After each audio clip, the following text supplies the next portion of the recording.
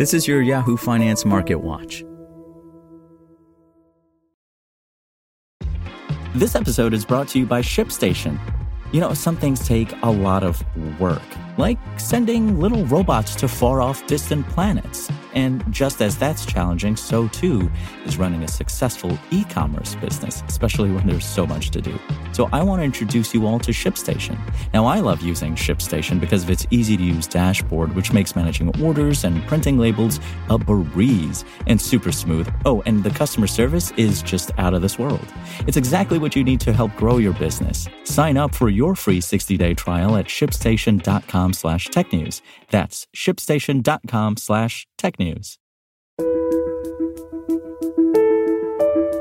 This is Yahoo Finance Daily, a daily update on the top business, finance, and stock market news from around the world. Let's jump into today's stories.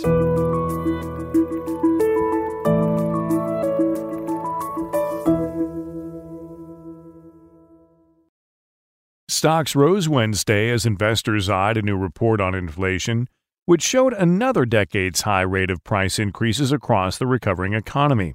Still, this came a day following remarks from Federal Reserve Chair Jerome Powell, reasserting that the central bank would step in as needed to rein in rising prices. The Bureau of Labor Statistics' December Consumer Price Index, or CPI, showed prices rose at a 7.0% year-over-year rate at the end of 2021, marking the fastest increase since 1982. This matched consensus estimates based on Bloomberg data and accelerated from November's already elevated 6.8% increase. On a month-over-month basis, consumer prices rose 0.5%, or slightly more than the 0.4% rise expected, to mark an 18th consecutive month of price increases. Excluding food and energy prices, the so-called core measure of consumer prices rose 5.5% in December over last year, coming in at the fastest rate since 1991. Wednesday's market moves came following a rebound rally on Tuesday, with markets at least temporarily finding relief in assurances from Federal Reserve Chair Jerome Powell that the central bank would step in as necessary to ease rising prices. In Powell's renomination hearing before the Senate Banking Committee, the central bank leader reiterated that the Fed would use its policy tools to bring down inflation. If we see inflation persisting at high levels longer than expected, if we have to raise interest rates more over time, then we will, Powell said during the hearing. The central bank previously telegraphed it was eyeing 3 interest rate hikes this year to bring benchmark rates up from their current near-zero levels. However, some top Wall Street firms have predicted the Fed will raise rates 4 times, given the current inflationary backdrop. But though Powell doubled down on the Fed's goal of curbing inflation and using interest rate hikes as a tool to achieve this, he revealed little further about the Fed's plan to begin shrinking its nearly $9 trillion balance sheet.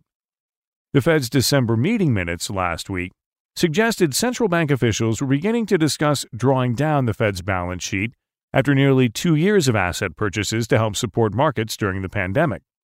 Powell did reiterate in his hearing he expected the balance sheet runoff process would begin this year. I think the biggest comment on most investors' minds that we talk to around the world would be a policy mistake that the Fed might be too aggressive. Brian Belsky, BMO Capital Markets chief investment strategist, told Yahoo Finance Live on Tuesday. Mr. Powell basically came out today and said this is going to be a process with respect to how long this is going to take, and I think that's what's calming investors. Though prospects of higher borrowing costs and tighter financial conditions have stirred up volatility in U.S. equities and tech stocks, especially in recent sessions, Tuesday's session saw a reversal, with the tech-heavy NASDAQ composite sharply outperforming. The issue with tech, I would argue, is not so much one of a little extra duration exposure because growth is further away, but it's simply one of valuation, Simeon Hyman, ProShares global investment strategist, told Yahoo Finance Live on Tuesday. And indeed, those top-heavy, largest-cap tech stocks perhaps just were a little bit expensive going into the end of last year and the beginning of 2022.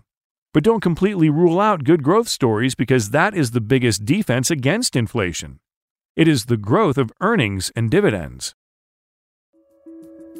For more live coverage of business, finance, and stock market news, please visit yahoofinance.com. We'll be back tomorrow morning with your daily update. So until then, thanks for listening.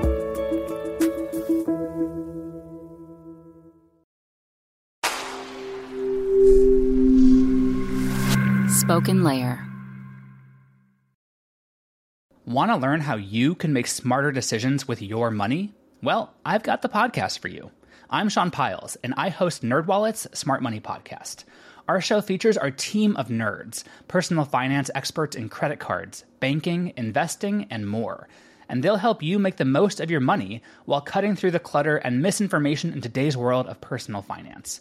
You'll get clarity on strategies to help you build your wealth, invest wisely, shop for financial products, and plan for major life events. Listen to NerdWallet's Smart Money Podcast wherever you get your podcasts.